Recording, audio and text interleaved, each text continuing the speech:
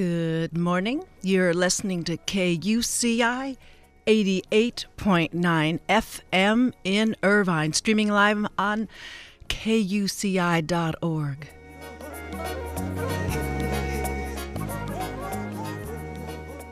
The views expressed on this program are not necessarily those of KUCI, its management, or the University of California Board of Regents.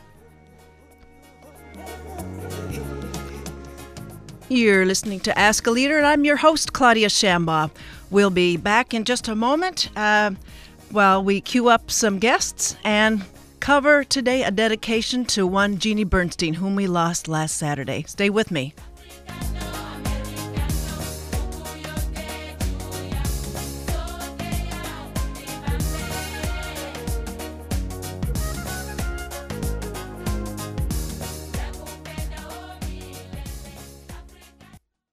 Good morning. This is Claudia Shambaugh. As I said on Ask a Leader, today I dedicate this show to Jeannie Bernstein, Orange County activist over the decades who died this last weekend. She was 88 years old, born somewhere in the East and raised in the Watsonville, California area. Jeannie always had a proper and a militant bearing about her. She raised 4 children, mainly in Laguna Beach, where she lived out the large remainder of her life. A standard bearer of peace vigils since 1975, and the co-founder of the Alliance for Survival, Jeannie Bernstein protested the war in Vietnam, the nuclear power generated in San Onofre, and the nuclear weapons testing in Mercy, Nevada, the toll road system in Orange County, the Persian Gulf War, and the Iraq War. She was arrested when she tied herself to the bulldozers poised to clear the land in her beloved Laguna Canyon. At the test site in Mercy, Nevada, her scaling the fences was a tactic that depleted the security budget of that facility. Every year, I was told that half their budget was depleted by the time that Jeannie and others were scaling those fences. Jeannie had helped establish Laguna's main beach ritualistic weekly congregations of hundreds of ticked-off Republicans, move-on Democrats, Greens, Libertarians, leisure worlders, students, grandpas, grannies, and many first-time protesters, as the OC Weekly would recall of her stints there. Leading this fray, Jeannie objected to the official Bush administration's figures for those killed in Iraq. She and her compatriots questioned how many casualties resulting from that war were not counted among the final tally. Her last appearance of Laguna's city's main beach weekly peace vigil was about 2 years ago, when she still could wheel her chair with compatriots Irene Bland, Eleanor Henry, and Liz Erger. Oh, compatriots of Jeannie Bernstein's, we do wonder what she would have made of the Occupy Wall Street. We can only guess. Folks, you can look her up with the many articles that have covered her activism, from the OC Weekly to the LA Times and who knows where. Thanks, I say, to Eleanor Henry and Marilyn Vassos for contributing to this tribute, taking stock of the life, the gaiety, the vigor, and the sweetness of political activist Jeannie Bernstein. Today on this show, we'll carry the theme further when we hear from UCI political science professor Wayne Sandholz, who will talk about the human rights and the America's war on the terror, USA's wars on terror. The second half of the show, we'll hear from Kathleen Collinson, president of the Trans-America Center for Retirement Studies, who will weigh in on all the retirement and market trends facing us in these very uncertain economic times. Stay tuned, and we'll be right back talking with Wayne.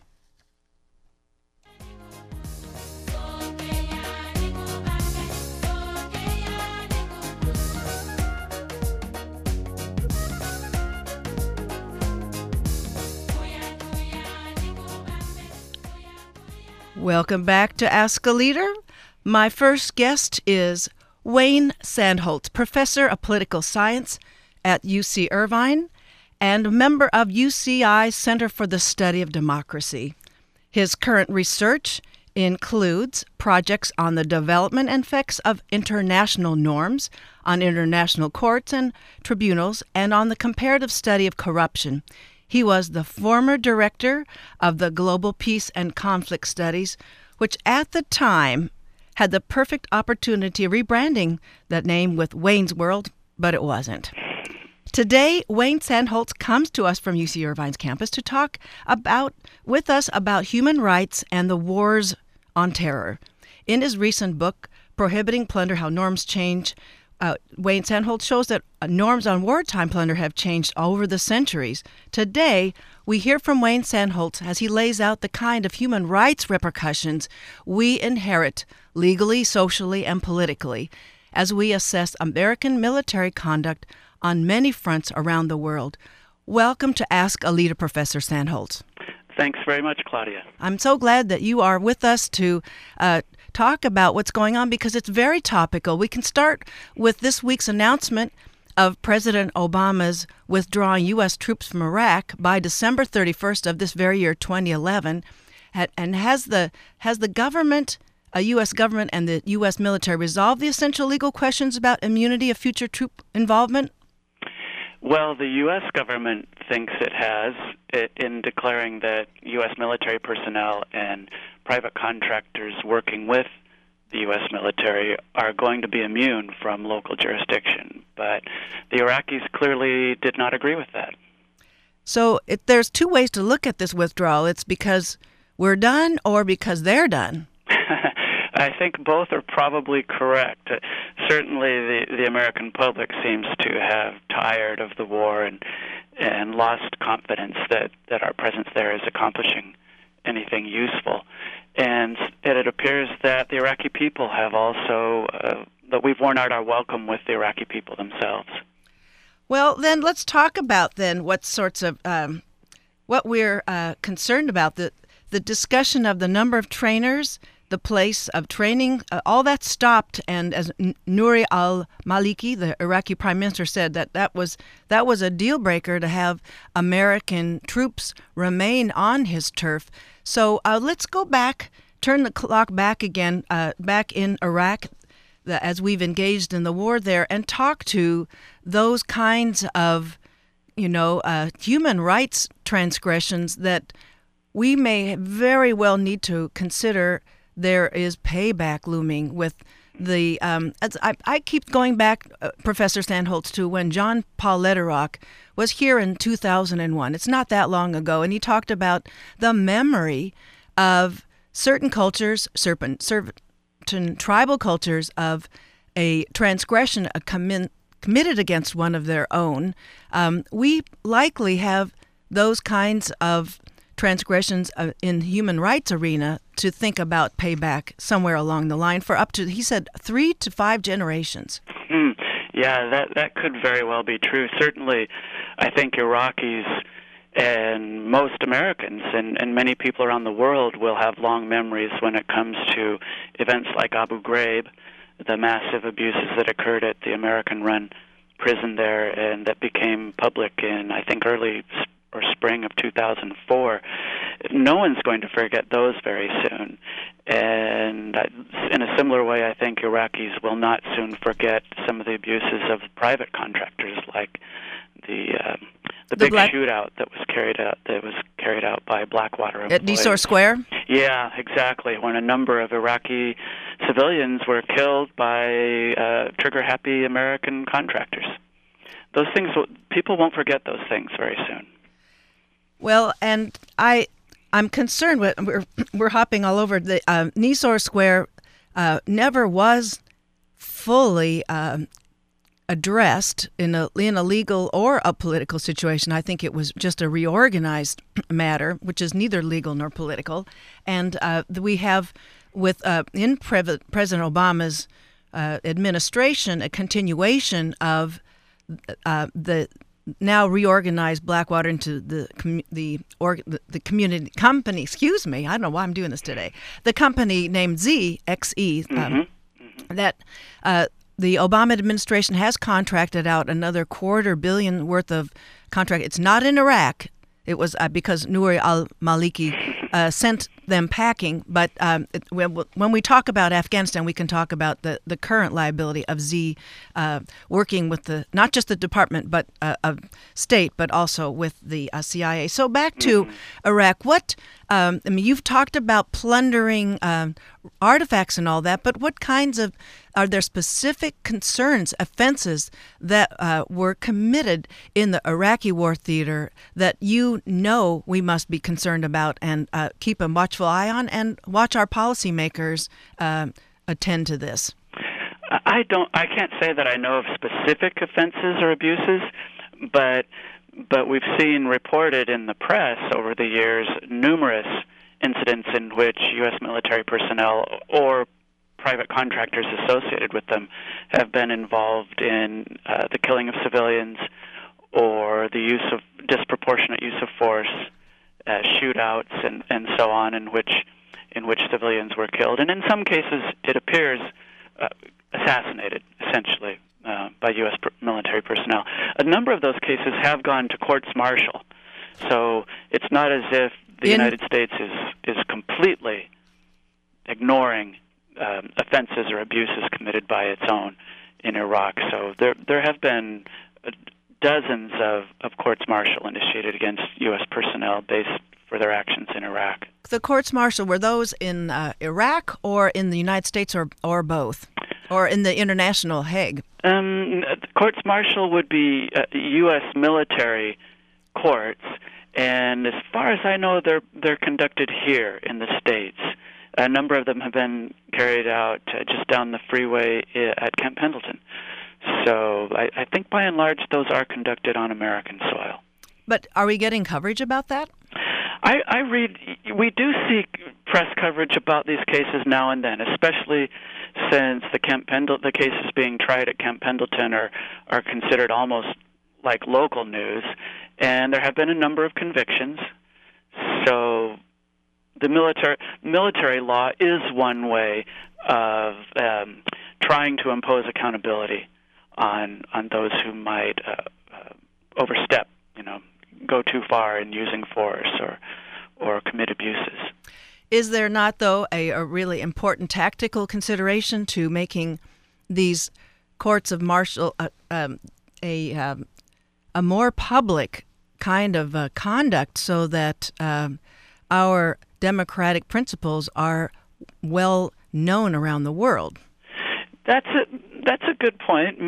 Maybe the United States should be should expose or publicize the courts-martials a little bit more actively so that people around the world can see that we do, at times at least, try to impose justice on our own soldiers and our own citizens who've broken the laws. That's probably true. I'm sure it's the case that around the world people are more aware of the abuses than they are aware of the courts-martial that have subsequently been initiated. And as far as burdens of proof and other parts of due process, is there a different kind of rigor to take those transgressors to account that we should appreciate better, Professor Sandholz? I'm not an expert on military law, but I do know that not all of the typical procedural protections that the accused have under the Bill of Rights and the Constitution and American law apply in courts-martials. The standards of evidence are different, and yes. So there are not all of the procedural safeguards that you would enjoy if you were prosecuted under U.S. criminal law would exist in a court-martial. But it is a very rule-governed process and a bona fide, legal procedure. But the interesting thing about the contractors like Blackwater, now Z, is that they have been tried in a civilian court, the cases that made it that far. That is true, and that is still a big gray area in terms of which laws apply to civilian contractors, especially civilian contractors that are armed and participate in active combat, in live combat. The rules are not so clear. And I guess that's where Eric Prince, the founder for Blackwater, now Z, I think he fully appreciated that, and it's been their standard refrain to operate in a I want to put it in a very, as a privately held company, they publish very little information about their internal affairs. So it's that gray area they've certainly capitalized on in their expanding their portfolio, I guess one could say. Yes, I think that's fair to say. Well, so let's move then, using the pivot of the contractors. Let's move from the Iraqi War Theater to Afghanistan. We have a lot to talk about, but we have a short time to do it in.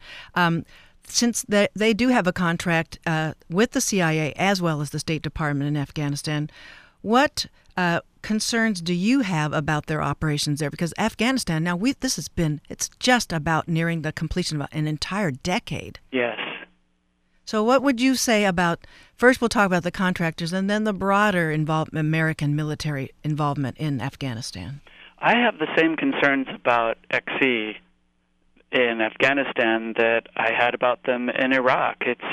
It's not clear which rules apply to armed private security contractors in Afghanistan, and I don't know specifically what their role will be in Afghanistan or their missions and assignments, but I would be very concerned if armed private contractors are operating in Afghanistan and it seems that the mentality that accompanies some of those contractors, the culture, is a little too trigger happy, and I would not be at all surprised to see more scandals involving excessive use of force on the part of the private contractors. Since the CIA also works in a gray area for good or ill, so it's I guess it's the making of the most opaque of all conditions under which an entity like they could be working in. Well, so in a general sense then about the American military in Afghanistan, now 10 years later, this is again another society whose tribal cultures have made a point of a memory that is persistent through the generations, persistent memory about transgressions committed against their own members. I think this is where John Paul Lederach was starting out when he talked in 2001 about this kind of a thing. So what do you see are those hazards looming now in our protracted war with no end in sight in Afghanistan, Professor Sandholz? Yes, it's very tough because some of the actions that the U.S. military have taken in Afghanistan have produced civilian casualties, and people just don't easily forget those.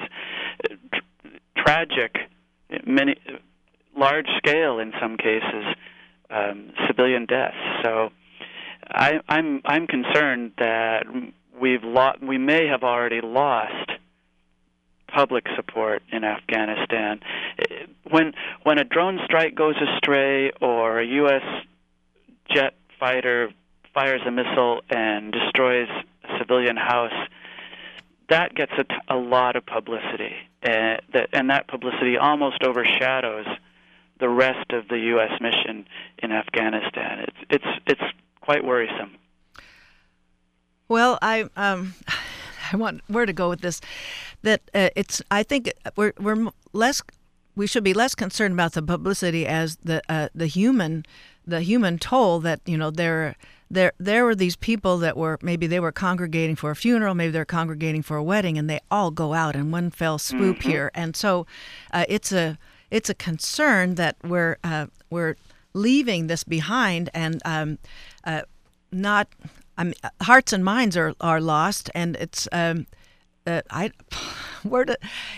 just find it a total menace, and it's not an unruffling kind. It's just it's a completely unnerving kind of a menace. And so for people to reflect back on this, what we said, I want to, I guess I have want to give it a real sense of bother. Then it's a sort of a public relations issue kind of a thing. Oh, sure. It's clear. It's a humanitarian disaster above all else. That's for sure.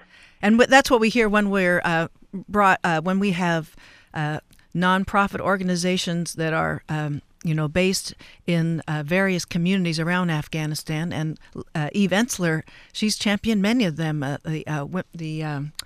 I'm now not recalling the organizations, but the Afghan, RAWA, Revolutionary Association of Afghan Women, and they have felt sort of under siege with first their own the tribal kinds of leadership conflicts, and then with the kind of attacks gone awry with the American military. They don't feel like they can go anywhere for any kind of support. But before we go further, I wanted to remind everybody, if you've just tuned in, we're talking to Professor Sandholz, political science professor covering human rights and the American military's wars on terror. So what is the prescription, if you have any in mind, Professor Sandholz, for we're not going to get in front of this. It's already 10 years of destruction. How can we, on a citizen level, or how can we appeal to our policymakers that there are hearts and minds lost, and we need to gain on this loss in this war on terror? Yeah, that's a great question. And you have to go back to the standard citizen activist types of politics, the street corner demonstrations, which during the Iraq War I thought were quite effective. And now you have to also think in terms of writing your representatives in Congress and the Senate, and getting active in political campaigns for candidates who support your values. There's nothing new or magical. It's the same stuff that has worked at times in the past. And if we want to influence our government and its policies, that's what we have to do. Well, it seems like a good return on our investment that we're, as we always talk about, that what happens on the ground to engage a public. Well, you've already mentioned the drones, and I want to, in the time we have remaining, make sure we do justice to what apart from traditional warfare that we've been waging, the extrajudicial killings, the targeted killings, either with the heads of state or with presumed terrorist leaders, we are setting an enormously, I think, consequential precedent around the world, because there are other countries inevitably now developing their own kind of drones, which we can understand vary from the size of a large missile warhead down to now about the insect level. So it's a very sophisticated weapon that we've been using unilaterally. But what about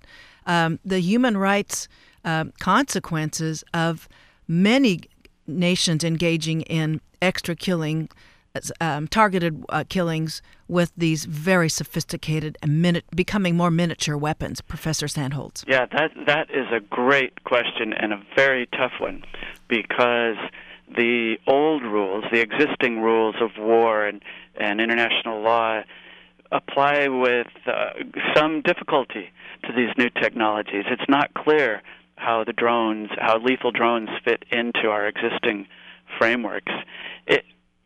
In one sense, the drones are weapons like any other. So when they're used in a theater of combat, the usual rules of war should apply, right? You avoid civilian targets. The normal rules should cover it. It's for their use outside of combat zones. Extrajudicial. Yeah, exactly. Like the targeted killing of al-Awlaki in Yemen. That raises a lot of questions, and the rules have not yet caught up to where the practice is and where it's going.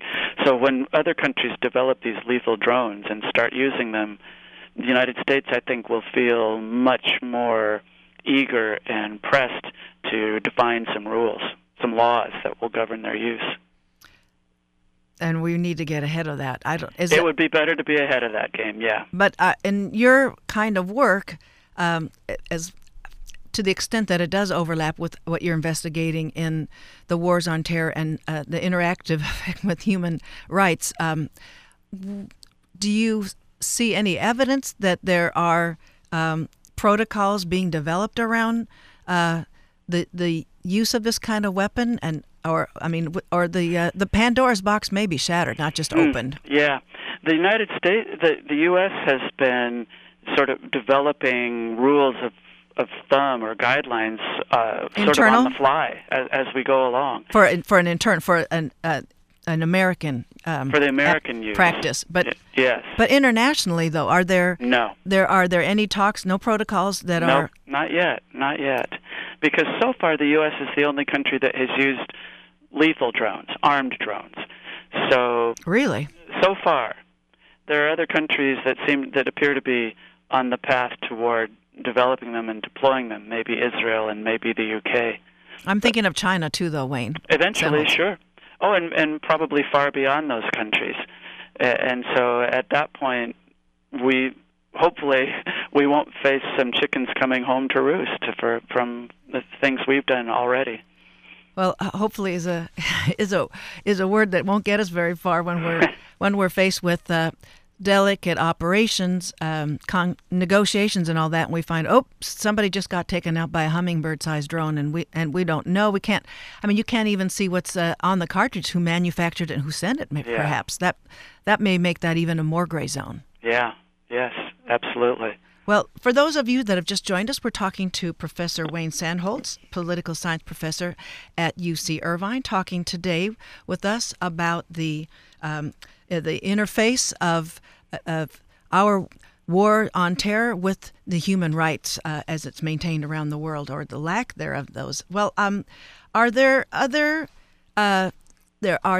scenarios, before we close, Professor Wayne Sandholz, that that are keeping you up at night? I asked that of surgeons. I asked that of not too many religious people. They don't stay up at night. They've got everything worked out before they hit the sack. But keep you up at night with what looms? Well, I worry. I do worry about the situation in Central Africa and the Lord's Resistance Army, and I was interested that President Obama sent 100 U.S. military advisors to that part of the world. And were those American? Those weren't contractors, or were they? Those were U.S. military personnel. Okay. And this is one of those sort of ongoing, day-to-day humanitarian catastrophes that's already claimed millions of lives, and just has not seemed to abate. Nor has it really reached the American consciousness to any great degree. And so I was that one's been on my mind for quite a while. I'm glad you brought that up, though, because which you said in the Western region. Now, exactly which countries? Because it's spilled over the borders. Yes, that's right. The Lord's Resistance Army started in Uganda and is probably still based there, but their atrocities and their crimes have extended into Central African Republic as well. And Congo, too, aren't they? And Congo, too, yeah. That's right. Well, that's something for us to keep in mind as we're watching the developments there. I mean, the high stakes of the mineral extraction, I guess, will assure that that particular group is going to maintain a fair amount of clout in terrorizing their population and displacing that top population for perhaps more than a generation. Yeah, I'm afraid that's right. The other area that I worry a lot about is Pakistan and the borderlands between Pakistan and Afghanistan. Relations just seem to be deteriorating between the U.S. and Pakistan. It's very hard to see how that can have a happy ending. Yes, and I can't believe we've got this far in the interview without even bringing up Pakistan by name. And although it's on the tips of our tongue, yes, with the Waziristan, sort of, it's a kind of it's a grayer Kashmir, isn't it? It is. It is a very gray area. And so, and it's a very safe area for people that are very scary. Yes. So What is the best source of information you can pitch your favorite outlets for people to improve on their literacy with what kinds of developments you're keeping an eye on, Professor Sandholz? Oh, I'm a traditionalist, and I still read the New York Times in its paper form. Okay, and you're finding that's pretty good information. It's very solid. It's very solid. I also like Foreign Policy Magazine, which comes out about 6 times a year, but has very thought-provoking coverage as well, and an excellent website. Well, that's good to have that pitch for people who found themselves a bit broad-sided about some things that maybe they weren't keeping track of. I find that the New York Times gave me a terrific diagram when we were talking about the drones. It showed the evolution of the large-scaled weapon all the way down to the little hummingbird and the insects. They call it swarm or something like that. And I thought, I'm not sure if we all get a chance to look at this kind of a diagram, but it was very, very useful. So it's good that you think that's a helpful resource. Well, I know you have lots to accomplish in this day, and I'm sorry we can't give more airtime to this, but perhaps there are other developments that you'll post us on in the future on Ask a Leader. And I thank you, Professor Wayne Sandholz, for being on the program this morning. Thank you, Claudia. It's been a pleasure. Thank you very much. That was Wayne Sandholz, political science professor at UC Irvine, who has published recently, in the last several years, both the, it's called International Norms and Cycles with Oxford University Press, and Prohibiting Plunder, How Norms Change, also with Oxford University Press. Well, we'll be back in just a bit with my next guest, Catherine Collinson, a retirement and market trends expert, and we'll talk about how we ought to start thinking now if we haven't already. Very important work, especially in these economic times.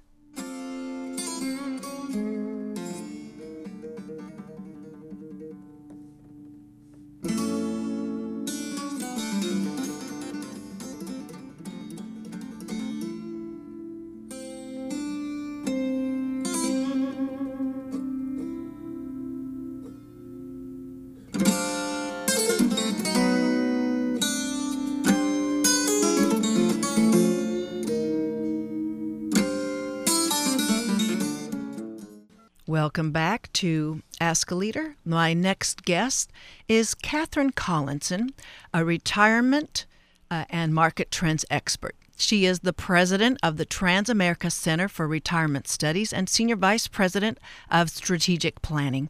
Her analysis gets the core of the looming problems, among other things, research and outreach initiatives. Catherine Collinson oversees the annual Transamerica Retirement Survey.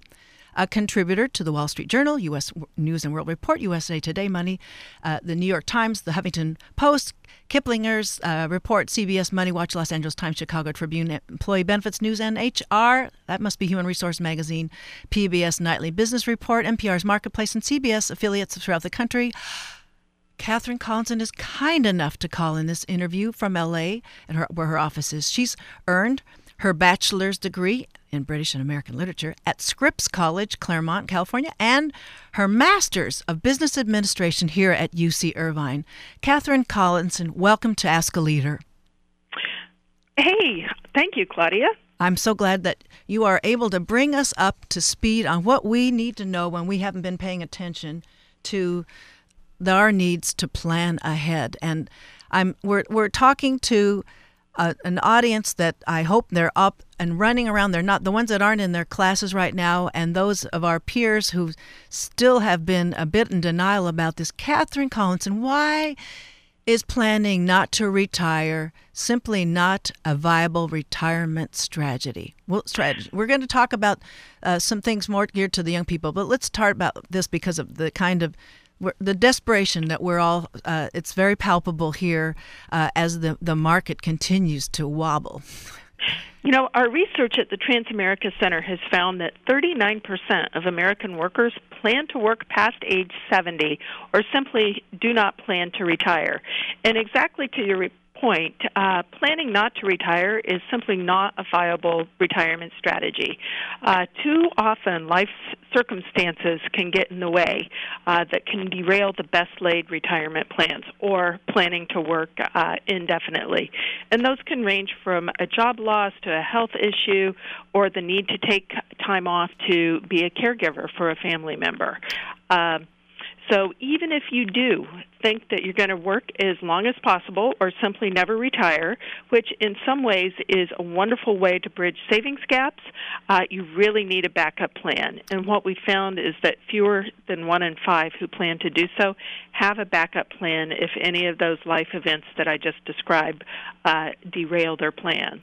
Well, Catherine Conson, then if you're using age 70 as a line there to draw, what about those who become infirm, have setbacks, demands put on them even before they're 70? That's going to drive up the number of people who are presuming that they will be able to catch themselves with continued employment.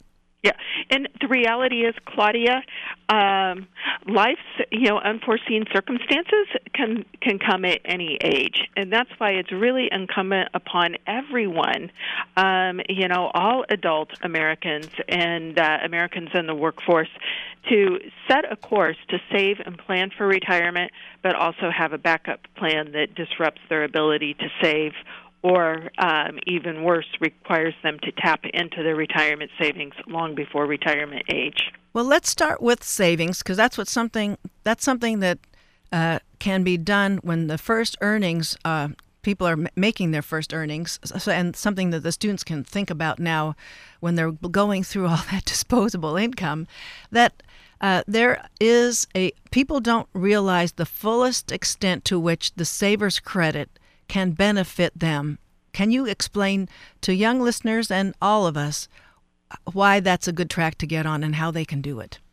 Okay, that is a great lead-in, especially for younger workers entering the workforce, as well as low to middle income workers and families. There is actually a tax credit called the Savers Credit that if you meet the income requirements set forth by the IRS, are those the government will actually give you a full-on tax credit on top of the deferred savings. If you're saving on a tax-deferred basis, on top of that deferred savings, they'll give you a little tax credit for saving for retirement. And what is the threshold you're saying for? So it's at any, where is the line drawn there for qualification, or is it depends on your It depends on your filing status. Yes, and we have exact details posted on our website at transamericacenter.org. And we're going to put that on the podcast so that people can go back to that for more information. Fantastic, okay. And the IRS has it. But for single filers, it's in the high 20,000. It's like around $27,000 a year, and then for married filing jointly, the income threshold is just over $50,000 a year. And then you were talking also in your literature about where people can put money, add money to their retirement plans. And or is this this is the same one and the same that you're talking about? Well, I think what you might be talking about is another wonderful opportunity for people age 50 and older to save I meant. Yes. a bit more, and those are called catch-up contributions.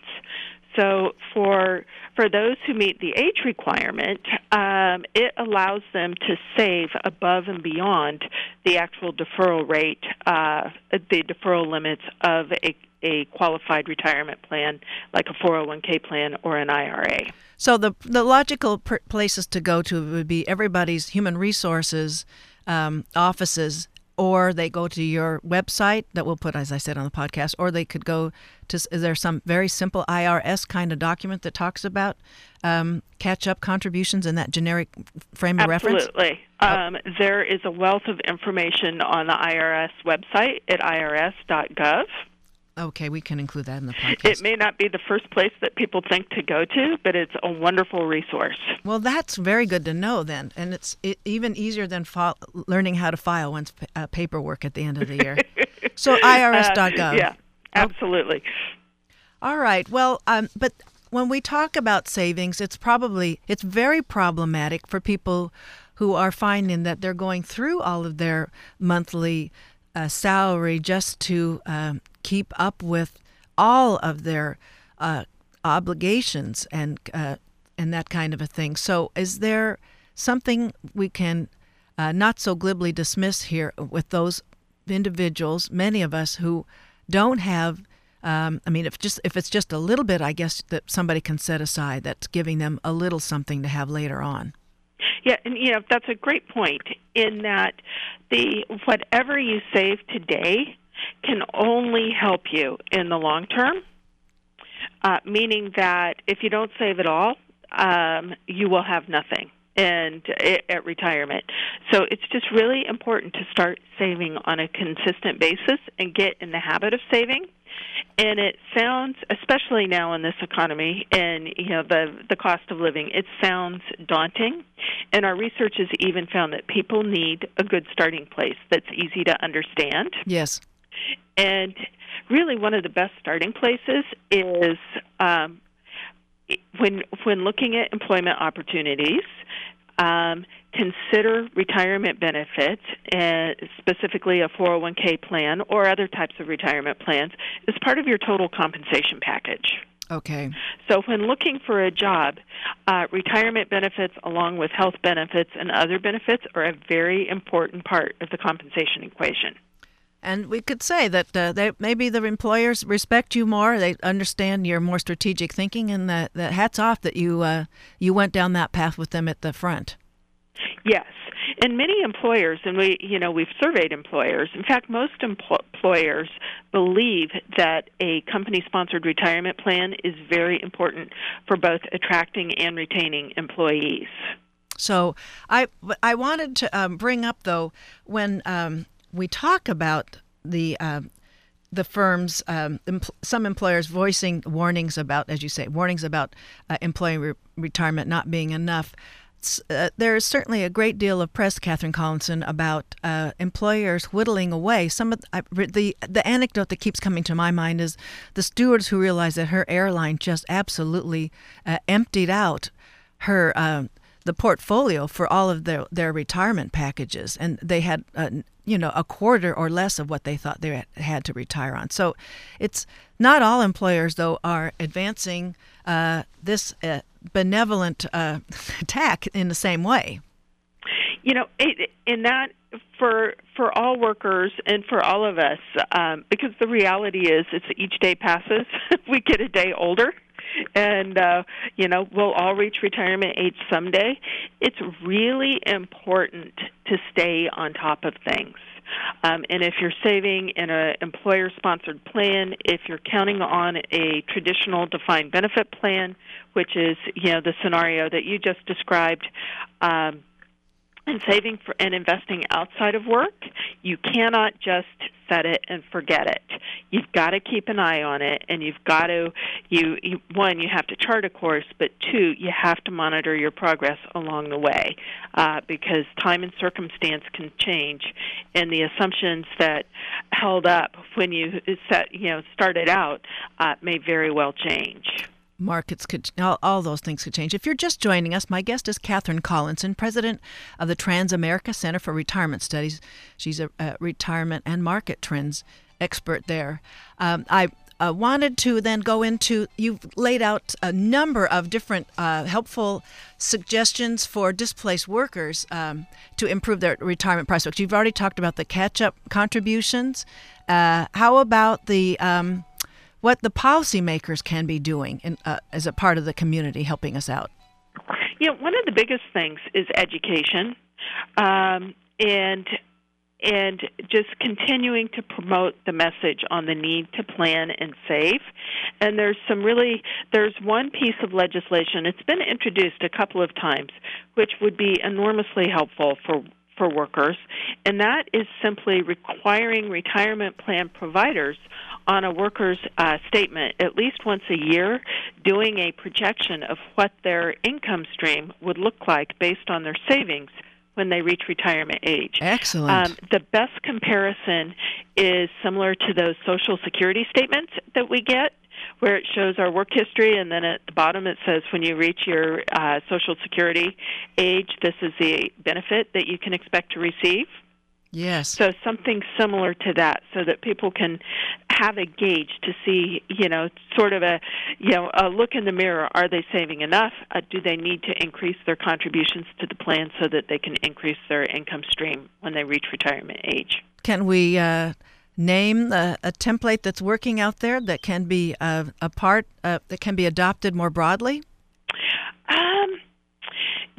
There are a lot of good templates out there. A lot of it is simply bringing consistency to it.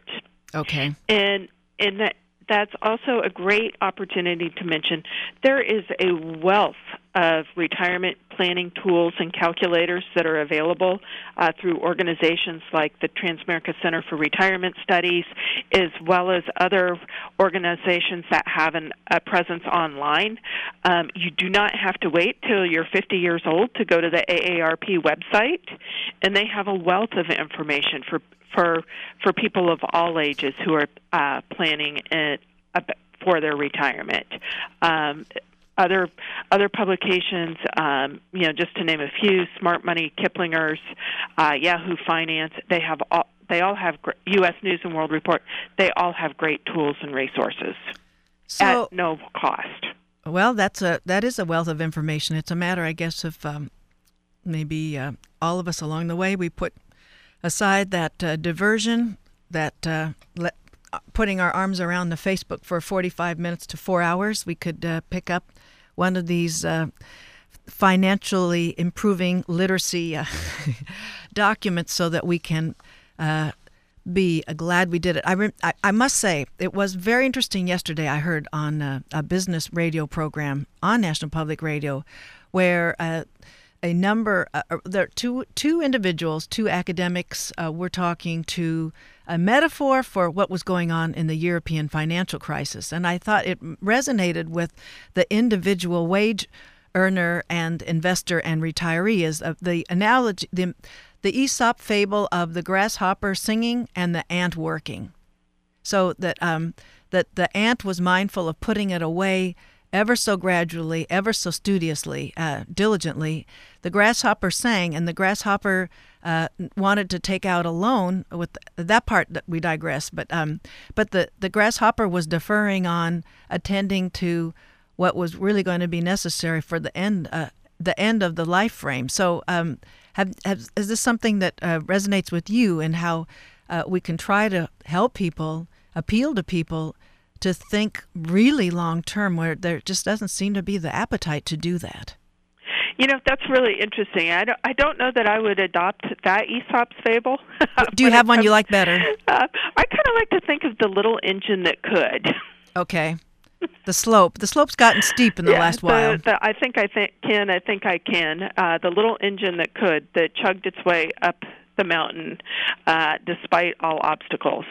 Okay, so it's uphill, folks, but the literacy is at our fingertips everywhere, with our laptops, with the brochures at the dentist office where we're waiting, and we can pick up the magazines with the Smart Money and that kind of a thing. Put down Sports Illustrated, pick up Smart Money. So and just take it one step at a time. Start with calculating a savings goal, and if you have an employer-sponsored plan, making sure that you participate and that you contribute to the plan at a minimum up to the employer's matching contribution, and save even more.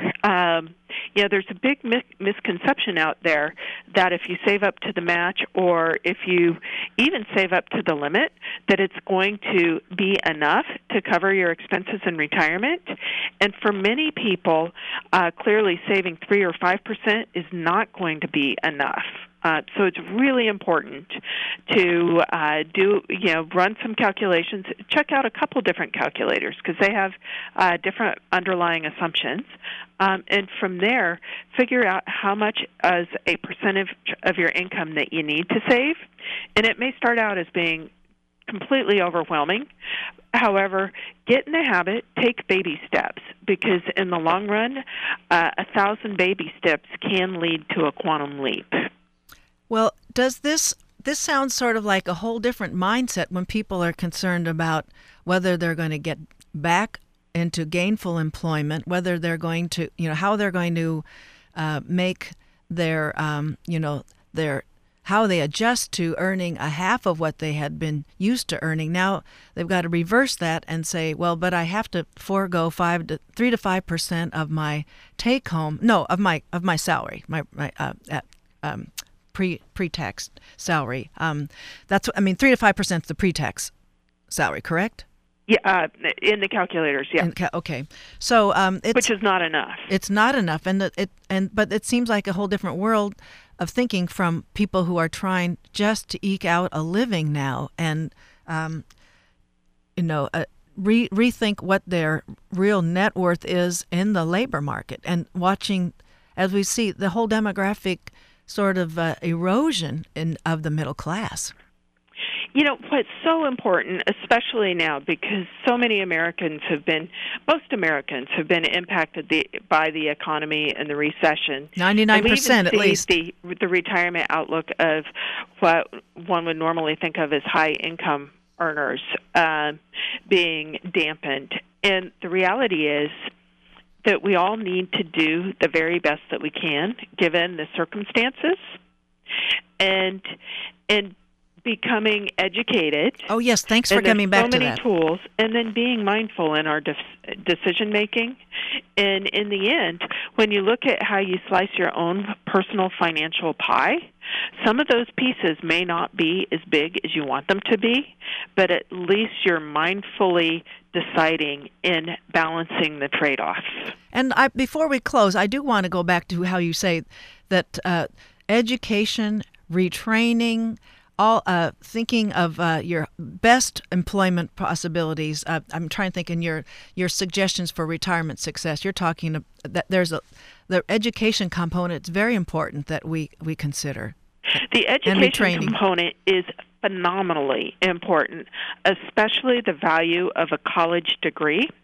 In our research, one of the things that we found, we have a study on it that we posted about a year ago, is the retirement of outlook of workers who have a college degree versus those who do not are night and day.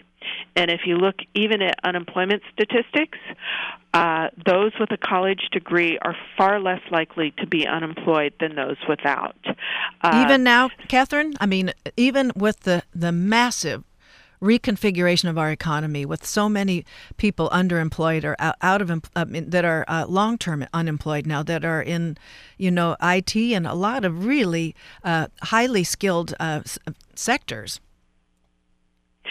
On a relative basis, educated workers, as long as their skills are up to date, are far better positioned to, if they're unemployed, to find employment than those without. So it's just a matter of they may not be able to maintain what they had, but their drop is still higher than an undereducated worker their drop is precipitous, into a no income, versus a person with high skills in IT. Yes, go ahead. I'm sorry. So it's even tougher for those without a college degree. Okay. It's so tough for everybody, but I'm thinking, but you're saying in relative terms, though, they are better equipped. So it's, you talk about retraining and education and just keeping in that loop so that one is just as protected as one could possibly be to maintain their financial stability. Yes. And so any other backup plans that you have not already talked about, Catherine Collinson? As we talk about retirement and planning for retirement, it's also, as you've just touched on, a bigger picture. The secret to retirement is working so that you can work and save over time, because it's impossible to save if you don't have a job. But it's also, it's really important to each and every one of us to make sure our skills and abilities are up to date and consistent with the needs of today's employers and today's job market. And it's also very important to have some emergency savings set aside in case that rainy day comes, as it has for so many. So nobody ever said it was easy. However, the more educated you are and the more mindful you are in your decision making, the better off you'll be in the long run. So maybe mindful is thinking about the daily trip to the boutique coffee vendor. Maybe that's where mindfulness can start to take shape. Maybe that $3 cup of coffee doesn't taste as good as you really think it does. Or maybe it tastes better if you try it once every week, once every 2 weeks instead of once or twice every day. If you savor it less often. Yes. Okay. Well, I think we can put that to practice. Well, I really thank you, Catherine Collinson, for talking with us this morning, improving our literacy. And I am going to put as many as I can. I'll lead with the Transamerica Center nonprofit arm there of Transamerica Life Insurance Company. Put that along with some other websites on the podcast so people have everywhere to choose from and can sort, like you said, stepping one step at a time to gain literacy on this, because nobody wants to realize in their horror that it's the analogy we can close is it's the frog in the hot water. I guess retirement, you could find out when it's too late, when you're trying to retire, that you didn't turn the water down, you didn't put aside some money that you would have been in some kind of position to save, and the water was too hot and you are cooked in terms of your being protected in your retirement years. Yeah, and I will just add one final comment, especially for students who are just looking to graduate and start off their careers. You have the ability to forge your retirement destiny. Okay, there you go. You've got, a good 40 years of working and saving ahead of you. And if you start young, your long-term prospects are far better than if you wait until you're in your 40s or 50s or 60s. And time is on your side. Very, very good. Well, I appreciate your laying that final message out there. It's time for us to close, and I thank you, Catherine Collinson, for being on this program. Catherine Collinson, oh my goodness, we have a just a minute, please. Stay with me, please. Okay. Well, I guess we don't have to broadcast that. We're going to set it aside. And then we're going to, okay, Catherine, we're here. Well, I need to close the show now. That wasn't sure if the emergency broadcast system had a requirement for me, but apparently they do not. That is Catherine Collinson, the president of Transamerica Center for Retirement Studies, retirement and market trend expert. Thank you for being on Ask a Leader with us today. And thank you for having me. Good to have you, and all the best. That was the end of Ask a Leader. We've got to let George Rosales have his show back. After all, he's been on jury duty, and who knows what it would have been like to serve along with George. We'll be back next week with more content. I've got lots and lots of people to cram into a show, and I'm going to also be pitching our fundraiser starting next Tuesday, November 1st. Thanks for joining us today.